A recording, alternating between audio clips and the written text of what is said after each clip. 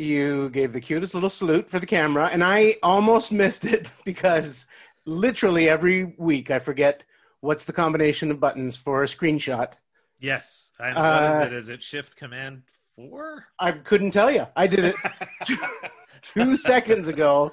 You are listening to the Full of Chit-Chat podcast, and I have with me stand-up comedian, producer of The Debaters, co-creator of the podcast as a form, Mr. Graham Clark. Hello. Oh, man, it's so great to see you and to hear your voice. I've typically been killing the video when we record these, right? But it's just so nice to see you that I hesitated to do so today. No, yeah, this is great. It's great to see you as well, and I'm excited to be on the podcast. You had very kind things to say about my white supremacist haircut. You didn't frame it as that. I don't want to give it the impression that you gave your compliment in that valence, but you like my wife. I like your wife. Yes, you like my wife, and that's sort of what I brought you on here to talk about. This is really more of an intervention, a one-man intervention about your Kara-holism. So Kara is the only other person. Well, I don't know if she's the only other person, but she has a very stated like of this COVID era shaved head. I like it, and it also puts you one big step closer to you being Bobby Hill and Connie Susan Usabone. Yes, a step we did not need remotely. I look at stills of Connie and Bobby. I feel like maybe cartoon porno has gone down in popularity now because I can now Google image search for images of Connie and Bobby and not come up with grotesque. Because I used to, back when I was on Facebook, I'd want to post photos of Connie and Bobby because they look so much like Kara and I that it's never not funny to me, and I always not funny. Yeah, I always like to post a picture of them on an anniversary or whatever. But there was a time in internet history where you couldn't enter the names of two cartoons and not have them doing it. Yeah, it's funny. I was felt kind of bad for people who that's their kink because it really is just limited to pictures. There's no next level. You can't meet a cartoon and have a relationship. Your level of empathy is next level. They're so kind of you to extend that level of when I was working on Beat Bugs, there was one day where the producers came in and they were like, oh man, they were tired because they had just spent all day and I forget if they brought someone in specially for this or whatever, but they had trademarked every possible porn iteration of the names associated with so that they could sue for trademark infringement if anyone tried to do smutty The Sopornos or whatever beat off bugs. Beat off. Oh man, where were you? We needed you in that session. That's what sunk Netflix down to the number 2 media corporation in the world. But I just remember thinking what an amazing character that would be. That somebody should do a movie about that guy or that gal whose job it is to go into places and they've just got this talent for thinking of whatever the pervy take on something is. Well, here's where they'll go with that. When you hire a hacker to kind of make your security better. Yeah, it's like a reformed bully who used to turn everybody's names into insults. Yes. Well, there was Harry, I called him Harry Balls, and there was this, and I used to call him that. And then they graduate to they want to use those powers for good, and so now they keep the intellectual property of children's entertainers safe from portals. When I first moved to Vancouver, a friend of mine got a job. He was a lighting guy, and he got a job on a porn set.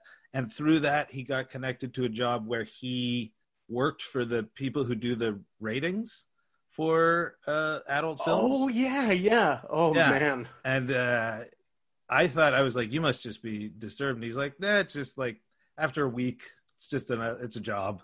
You know? Oh, I just of all the cartoons of my childhood, I think the number one for me that most routinely comes up in like just is the like Morning Sam, Morning Bob, or whatever. Yes, the sheepdog and the I mean, now that I've cited it as this like text of my life, I now can't remember any of the details. It's a dog and a sheep, or it's a dragon and a prince. I don't know. But it's like, it's the two enemies, and I forget their names, Bob and Sam, or whatever it is. But like, so much of life feels that way now.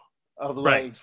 Yeah, total dispassionate, like not engaged, punch in, get at each other's throats or whatever. Get like, out. Watch porn for your 8-hour shift. Decide whether or not it's okay to. Yes, the perverts can rent this or no. This is just like. I'd just be one of those jobs that would just be so impossible to then think about people in the same way afterwards. Yeah, I think like, you know, it's one of those industries where on the production side, there always has to be those people, and they're not necessarily like the horniest people. They're just people who have a higher threshold for, you know.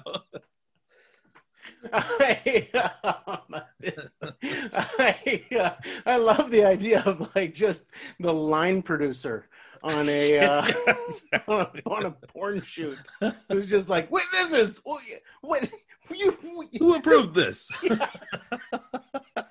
I have told you, how many times have I told you, by the no-name Ritz, nobody notices the difference. Yeah, craft service table on a porn shoot. I still have just no sense at all of what pays for porn. Now I don't know. Now I have, like, authentically wouldn't know. I mean, it's the thing, like when video was the thing, then I think that was the last hurrah. But right. maybe I don't know. Maybe there's people who buy it. I don't know. I guess there's ads. They run ads now. But it's just ads for more porn. Like, where does it... It's like just this Ponzi scheme. This horny Ponzi scheme. Oh, man, we stepped right in smut. Just coming right out of the... but I remember you telling me that about a friend who, like, people graduating from, like, film school. And then it's like, congratulations, there are no jobs, but you graduated from film school. Good for you. So yeah, it like when I graduated, it was right as a strike was about to happen, like an industry-wide strike. Oh wow, yeah, because you went to Vancouver Film School, right? I did, yeah. Yeah. That's right. And then when I worked for about 6 months and in the industry, and then the strike happened, and every production in North America shut down. So it was nobody was working. Like even the most senior people couldn't get a job anywhere. So wow, yeah, it was. So that's where my friend ended up and do lighting porn sets. Oh man, I just I feel like the lighting guys in porn certainly have suffered from the transition to cell phone feed amateur fetish. That's right. But they see it and they're like, "Oh man, this is like the people in Boogie Nights. Like, it doesn't look as good as film." Yeah, just the oh man, it's the loss of community. Yeah, exactly. Yeah, it's speaking of which, I mean, there's so many different segues out of porn and into either more porn is always a possibility. I incidentally, I realized that I'm the one who took us into porn out of Bobby Hill and Connie Susanufusum. That's right. But anyway, it was what I was trying to say was just that it is nice to be able to look for those images now and just find. So I don't know what happened if that trend ebbed, is what I'm saying. Right. Like, you don't see it as much. Maybe Google started filtering them or Yeah, whatever. yeah, But yeah. in terms of community, what are you doing these days? Are you seeing anybody, or are you bubbled I up, or? yeah, I live with my girlfriend, Mhm. so we're. I know. Well, we don't want to put labels on it, but but yeah, we're living together, and I feel very fortunate for that because Yeah. before I was living by myself, like quite South Vancouver, so I would have been alone and isolated Mhm. completely because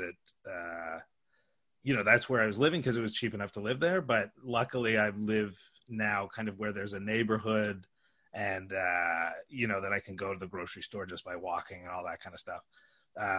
But yeah, I guess like that's kind of during the summer was good. I put on those shows. You were on one of those Yeah, shows. yeah.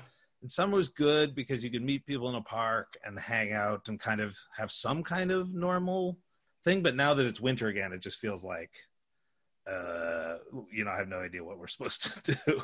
It's crazy because I mean I'm sure everybody has said this, although I haven't had conversations with them, so it's new to me. But like summer did not feel normal at all when it was summer, Yeah. and yet in retrospect now feels like, hey, remember when there was no COVID for a few months and everything was just Yeah. life back to totally normal, Yeah. which it wasn't remotely, but. Like you said, you did that, like you did those backyard shows, and I was so grateful for. I like literally those. I did 2 shows in the summer, and they were back to back, like 2 nights, Right. and I almost. And I was lucky that they were back to back because if not, I think I would have canceled on your show because the first show I did back, I just tanked, and I had it in my head. I don't know why I just thought, it's this vulnerable, raw year. It's my first time back in 7, well, however many months at the time. It's close to half a year. Yeah. And I just thought, I'm not going to do a set list. I'm not going to add any of that artifice. I'm just going to talk to the audience. What why did I think that would work? And it just like, I left and I had this just brutal panic attack, and I didn't have any of my pills with me, and I was driving home, and I literally I honestly I shouldn't have been driving. Like it was that bad, and I was like, I gotta call Graham. I gotta cancel this show. I can't do this again. And literally it was just the fact that it was less than a day that I was like, no, I can't. I'll just go. I'll do the show, and it'll be. And then that show was quite magical. It was quite a beautiful night. We all had a great time. And like I was the same. Like the first and second show out, I was so rusty that I kind of kept forgetting parts and kind of repeating myself. And but it's you get rusty, but it's amazing how fast the rust falls off. Totally. Yeah. So it was just like 2 shows, and I was like, okay, now I'm back, and I know how to do this again. But now it's been, like you say, it's been such a time since I've done a live show that whenever I get back to it, I'm going to be so rusty again. It's going to take that time to get back up. It's also great to finally be able to Google Rusty and not get Friendly Giant porn. Sorry, I saw you taking a sip of water, and I was like, I don't want him to ruin his microphone. That's like the ultimate like overconfidence in your joke. We're like, well, I don't want to cause a spit take here. It's like it is. People are going to be rusty, but they're also. I just feel like when we get back. I mean, I said this with Ivan, and actually, I think I said it with Andrea too. Like, it's just like people are gonna. Like, 1, people are going to be so just thirsty for it. 2, I also feel like this is it's going to be like an extinction event in terms of just like there will be no stand-up comedy hobbyists when things start back on. Like, it'll be after 18 months, it's everyone who's on stage is going to be like, it's because they could not live without doing stand-up comedy. And they were like just dying to get back on stage. Do you feel that? Do you feel that sense of like, did you miss it?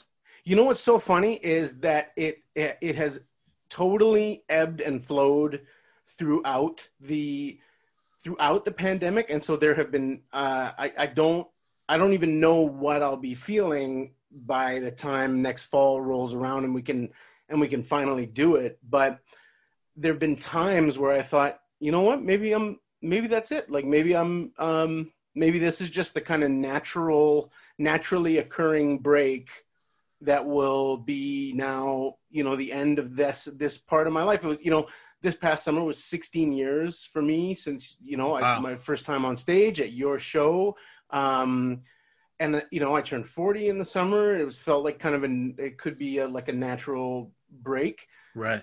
And then there were like just a few times the few times that I did get to do shows where it just felt like this is so much home that I have to come back and do this. I have to, the Winnipeg Comedy Festival taping at the end of October, which I was so loath to do and so scared to do. Like I was really desperately anxious, was so wonderful that I just kind of left with this feeling of like, just, whenever I can get back to this, and it'll take a while, but when I do, it will be like, it'll be coming home. Like, this is where I'm meant to be. Not to, that sounds like a highfalutin way of putting it, but there are times in your life where you're put in the right place. Yeah. And I think for sure I needed a break from it. Mm-hmm. And so the first couple of months seemed like pretty fine to me. And then when it was a matter of, you can't do it. Yeah. You can't just go do a set to just kind of slake that thirst, Mm-hmm. It just became more and more in my head of like, this is just going to not happen continually until whenever things change. So yeah, I've after that couple of months where I was like, this is not bad, this feels okay.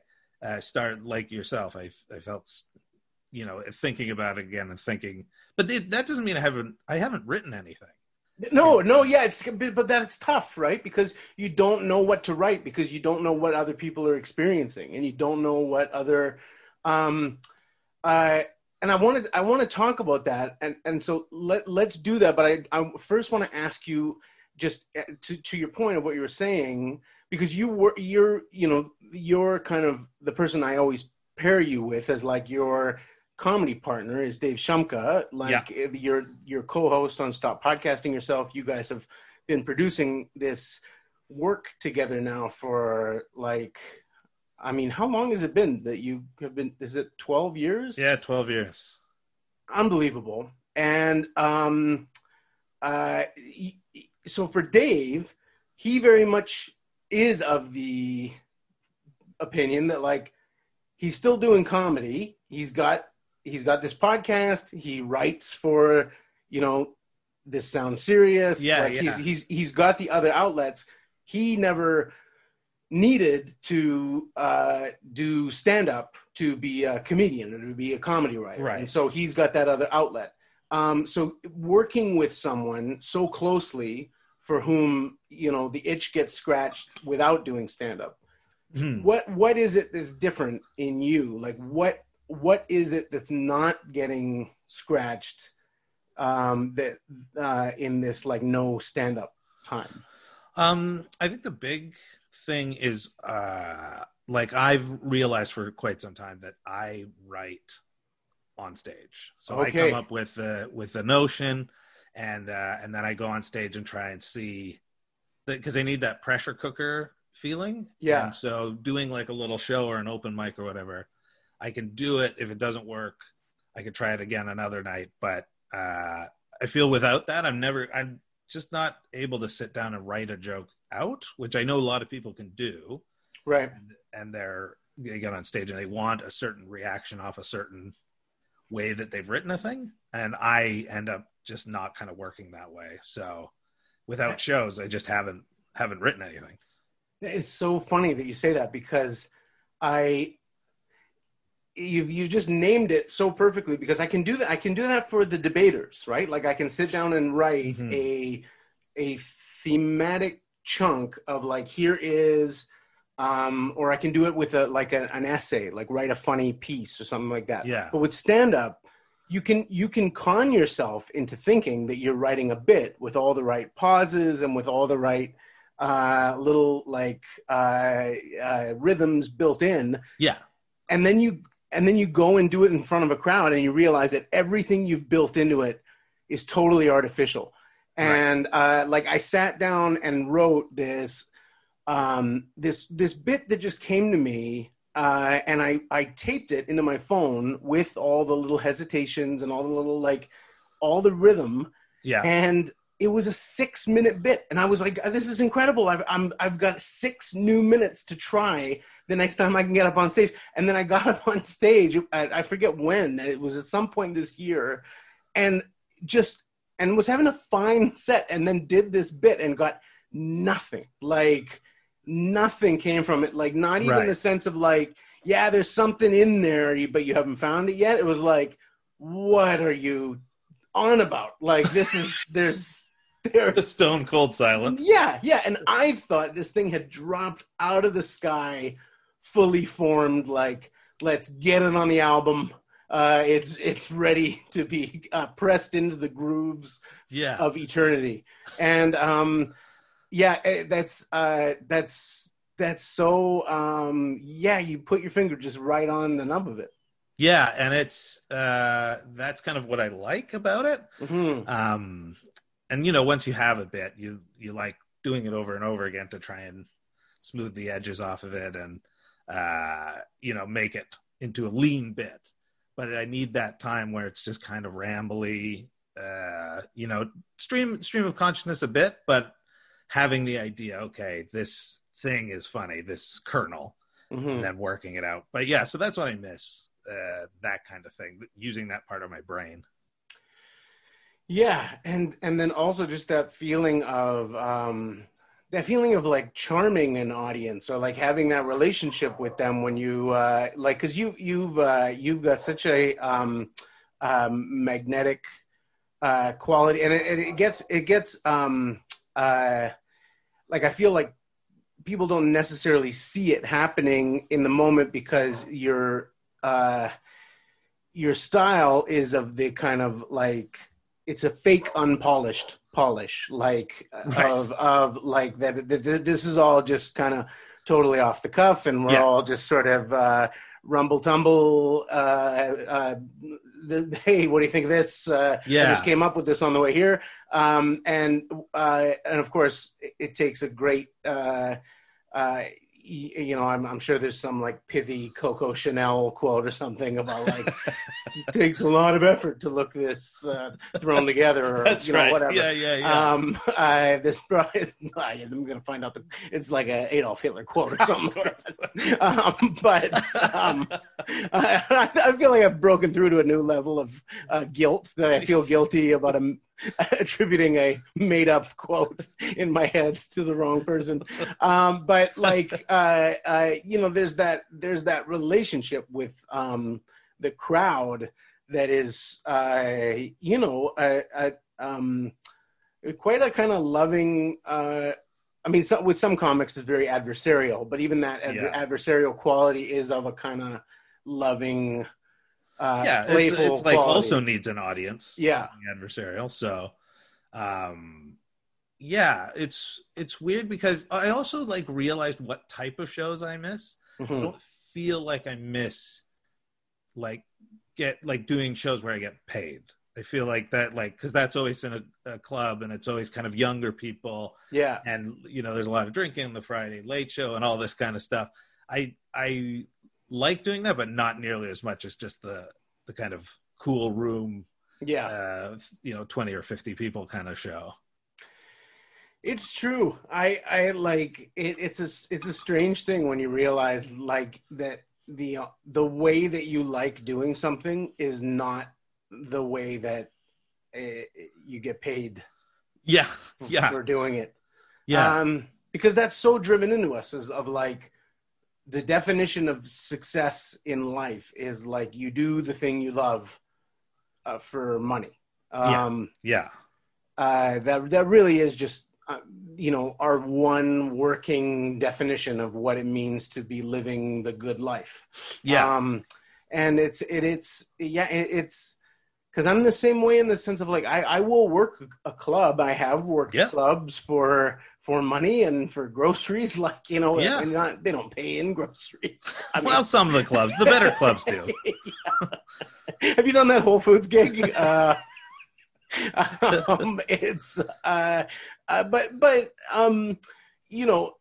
are some comedians who like contrarily, like a John Doerr, who you think of as like, this kind of Andy Kaufman style, like Dadaist genius, who you'd go like, oh, this guy should be performing in like art galleries and theaters, and like just give him a TV crew and he'll go make something for like. He wants to be in the clubs from what I can tell. Like, yeah, and he's really good in them too. I mean, he's I don't know, like you say, he could be playing theaters all over, I assume. Yeah. But yeah, there's something about that smaller crowd. You know, if it's because, a lot of people who are going theaters, they consider a club a smaller crowd. Mm-hmm. So that's where they can, people that show up after they've done a big gig in Vancouver will stop at the local comedy club and just do a set and hang out.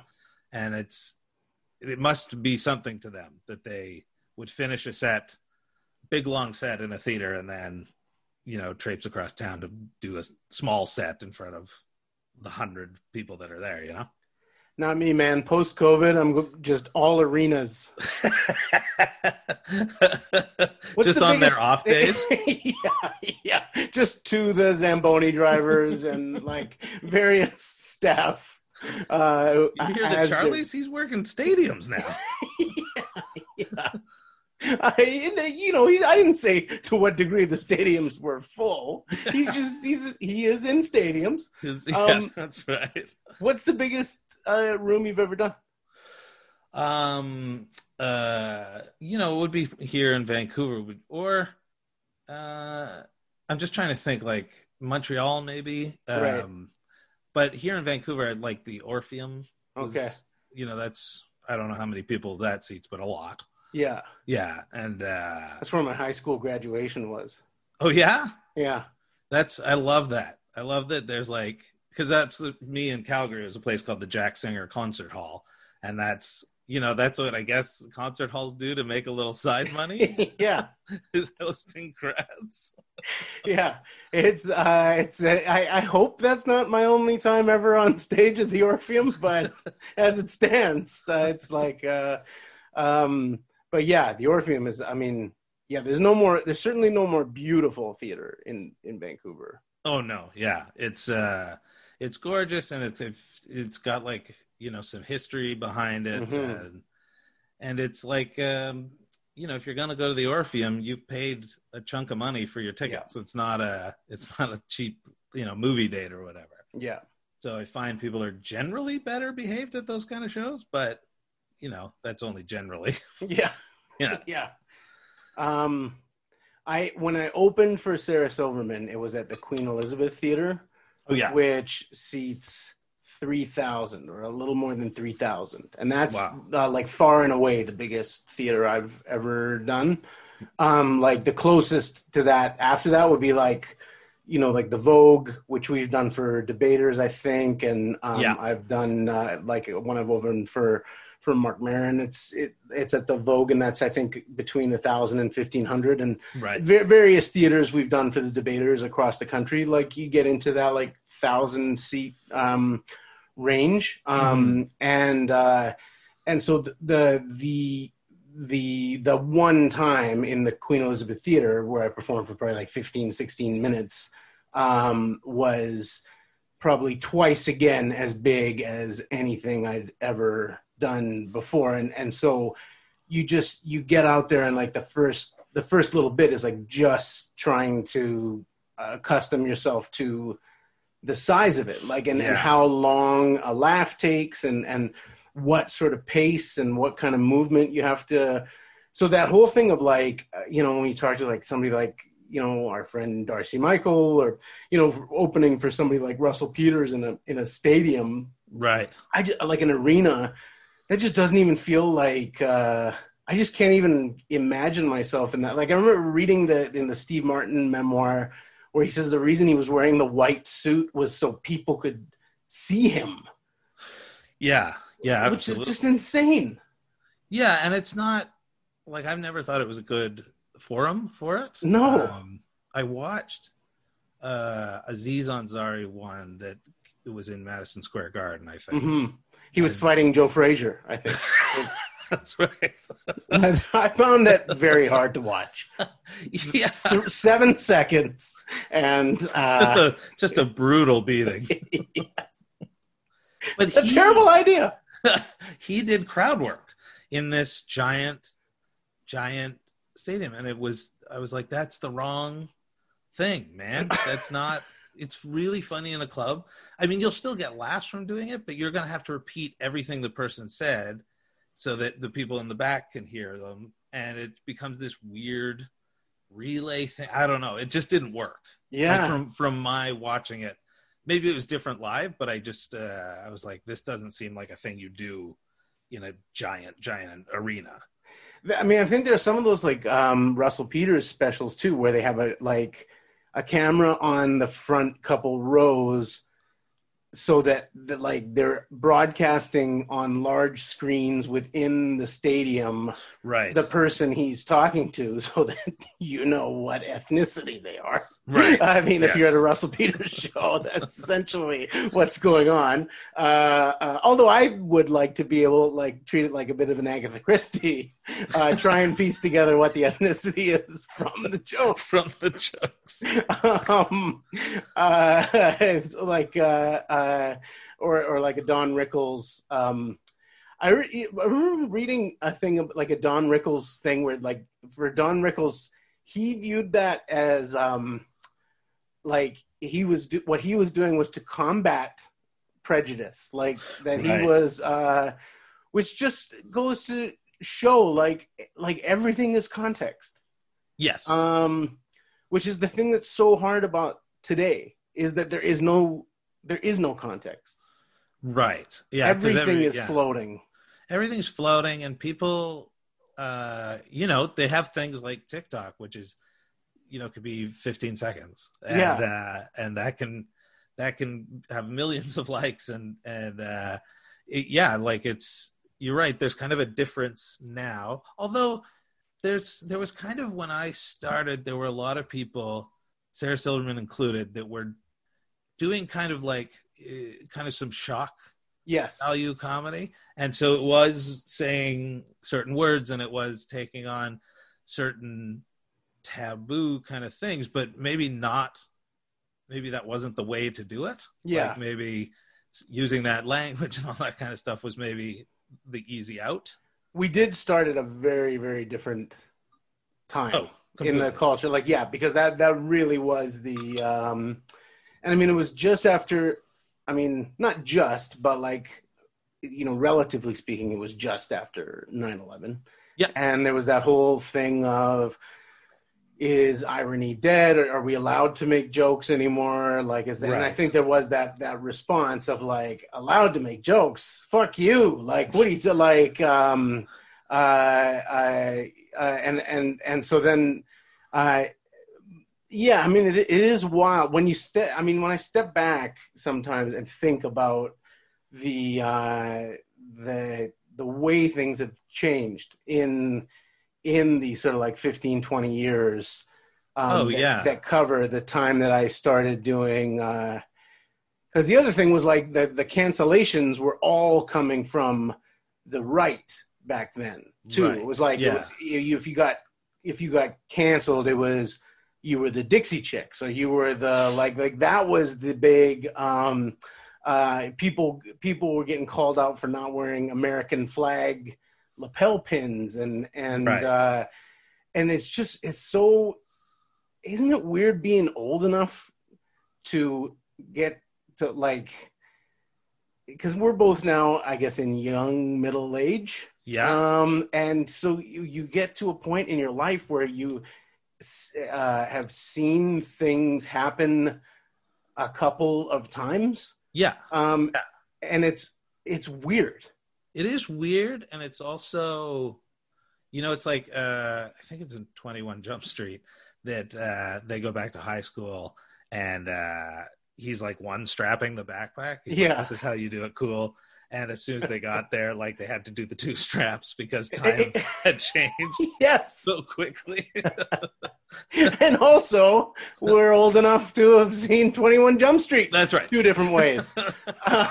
As both a feature film comedy and a made in Vancouver crime drama for television. Starring Johnny Depp, of all people. Johnny Depp and Dom DeLuise's son. That's right. Peter, is it combo. Peter DeLuise? Mm-hmm. Very hunky, Peter DeLuise. Kind of his dad's face and profile on a kind of buff frame, if I'm remembering correctly. He had a different style of delivering lines than his dad. His dad was very, very broad. Yeah. And then his son was kind of more reserved and cool. So maybe he just saw his dad was like, I'll never be like you. Yeah. I mean, he was still of Louise. Yes. Like I would describe him that way. But that's... very good. It took me a second, but I'm there now. Sorry. Yeah. Was there anybody else famous?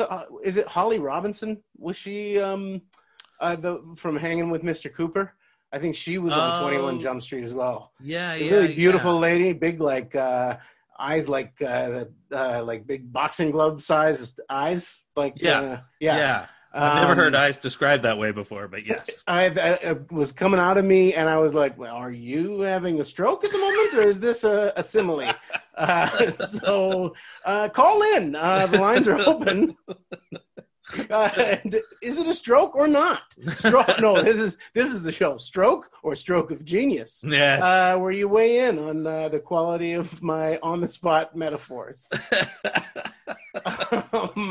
And they had there was an old guy.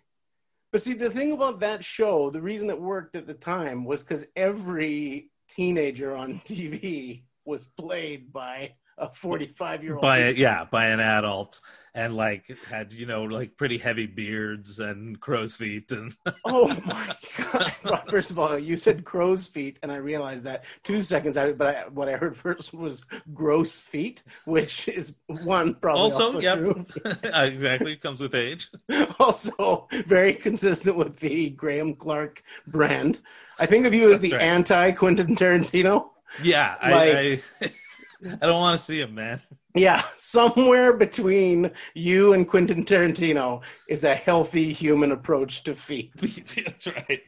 But that was the every time I look at stuff from when we were kids or before, and I don't know if it was a union thing or what, but the quote unquote teenagers, with receding hairlines, full Richard Nixon 5 o'clock shadow, and the guys too.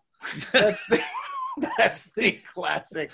That's the era in stand-up just before the one we were talking about. It's weird, like you say, that things repeat, because I read an article maybe 6 months ago or a year ago that was out with the old stand-up, in with the new, in your face stand-up. And I've seen that happen twice. I've seen that happen 2 cycles. When I was starting, that was see you later, brick wall, and 1-2 drink minimum. This is the new thing. And 2 cycles of that where it's oh, it's gone now, is the brick wall. I'm geez, they really have stuck us on this brick wall notion. Yeah, it's true. Somebody's got the last thing they checked. The last time they checked in on stand-up was a Caroline's Comedy Hour on A&E. They still think A&E is running arts and entertainment.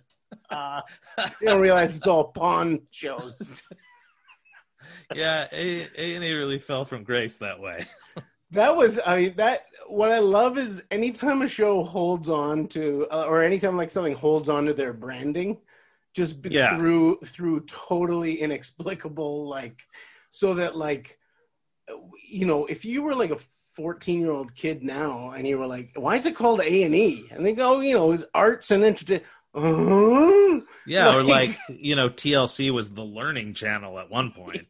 Yes. And now it's like 90 Day Fiance all day, every day, which I'm not complaining about. But to think that was used to be like an educational channel.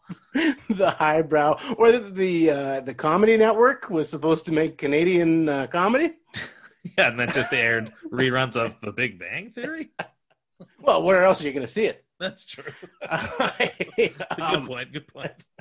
Yeah, no, it is that is my favorite journalistic style, is like anyone who like started paying attention to something 7 seconds ago and so starts their story 6 seconds ago. And all right, yeah, are you tired of punchlines? Here's the jokes where they put the punchlines at the end of the bit, or whatever the I don't know. There, I think I really was having a stroke. But you know, there was a guy who did a special with no audience. He was a guy from New York or LA, and it was the one of the worst things I've ever seen. I don't know why, because the act wasn't made for no audience. It was made for an audience. So he kept going to punchlines and tags and pausing where the audience was laughing. And I was like, no, but like, this isn't like, it has to be more of a monologue than just jokes that you've cobbled together. It was hard to watch. I was just thinking about, like, I was on a walk with Kara just before this. We were, because I felt like if I was going to talk about your obsession with her, that I should talk to her about her obsession with you. Because, you know, it's a two-way street. And it's only fair. It's a two-way 21 jump street. And I had said to her, like, you know, it's an amazing thing, because people are always getting fired for tweets and doing these, like, which I think is crazy. Mm-hmm. But it also is hilarious to me that everyone's always saying to stand-up comedians, like, I don't know how you do what you do, man. That's terrifying to me, getting up on stage and trying to tell jokes. And people were always afraid of public speaking, and it was everybody's worst nightmare was that they'd have to stand out in front of the whole school and say, right. And yet people do the equivalent of that on Twitter all day, every day, forever and always. Like, people are trying out jokes blind in a permanently recorded, all eyes on you, including those of your enemies if you have them. You will be subjected to the worst faith possible interpretation at all times. And so why do people feel okay? Like, comedy's hard. And why do people understand that when it's about, like, stepping up onto a little, like, stage in the corner of a room in a restaurant, but, like, mediate it through a screen, and people go, I can do that. Yeah, and it's, there's a lot of people out there that they're so good at it, they make it look effortless. Mm-hmm. And so then people see that and they go, wow, if he can be up there so calm and together, maybe I can do that too, you know? Yeah. But it's also, I remember when the first couple of years I started out, there was a comedian, named Aubrey Tennant. Mm-hmm. Very funny guy. And so he had a joke where he's like, if you're like a musician or a ballet dancer, there's a certain kind of automatic reverence to the audience feels for you, where in stand-up comedy, a guy would just say, I should be able to punch him. Oh, man. Aubrey's retirement from comedy was everyone's loss. Yes. But his. Absolutely. I wish I could stay on and talk to you for hours. Me too. This is so nice and such a treat. I miss you. I can't wait to see you in person again and have a very big hug. Yeah. And until then, take very good care of yourself. And thank you very much for doing this. Is there anything you'd like to plug to my tens of listeners? No, I'm just I'm having a lot of fun on Twitter. So if you want to follow me on Twitter, it's at Graham Clark. At Graham Clark. Yeah. And any shock value epithets you want to throw out here, or just break them all on Twitter? Yeah, go to my Twitter account. They haven't banned me somehow, but that's where it's all happening. Okay, well, thank you very much, man. It's so great to see you. And I'm just gonna say it. I love you, pal. Back at you, and please pass on my love to Kara. No, that's what we've been talking about this whole goddamn time. I tried to sneak it in at the last minute. Not a chance. Bye. All right, take care. Bye.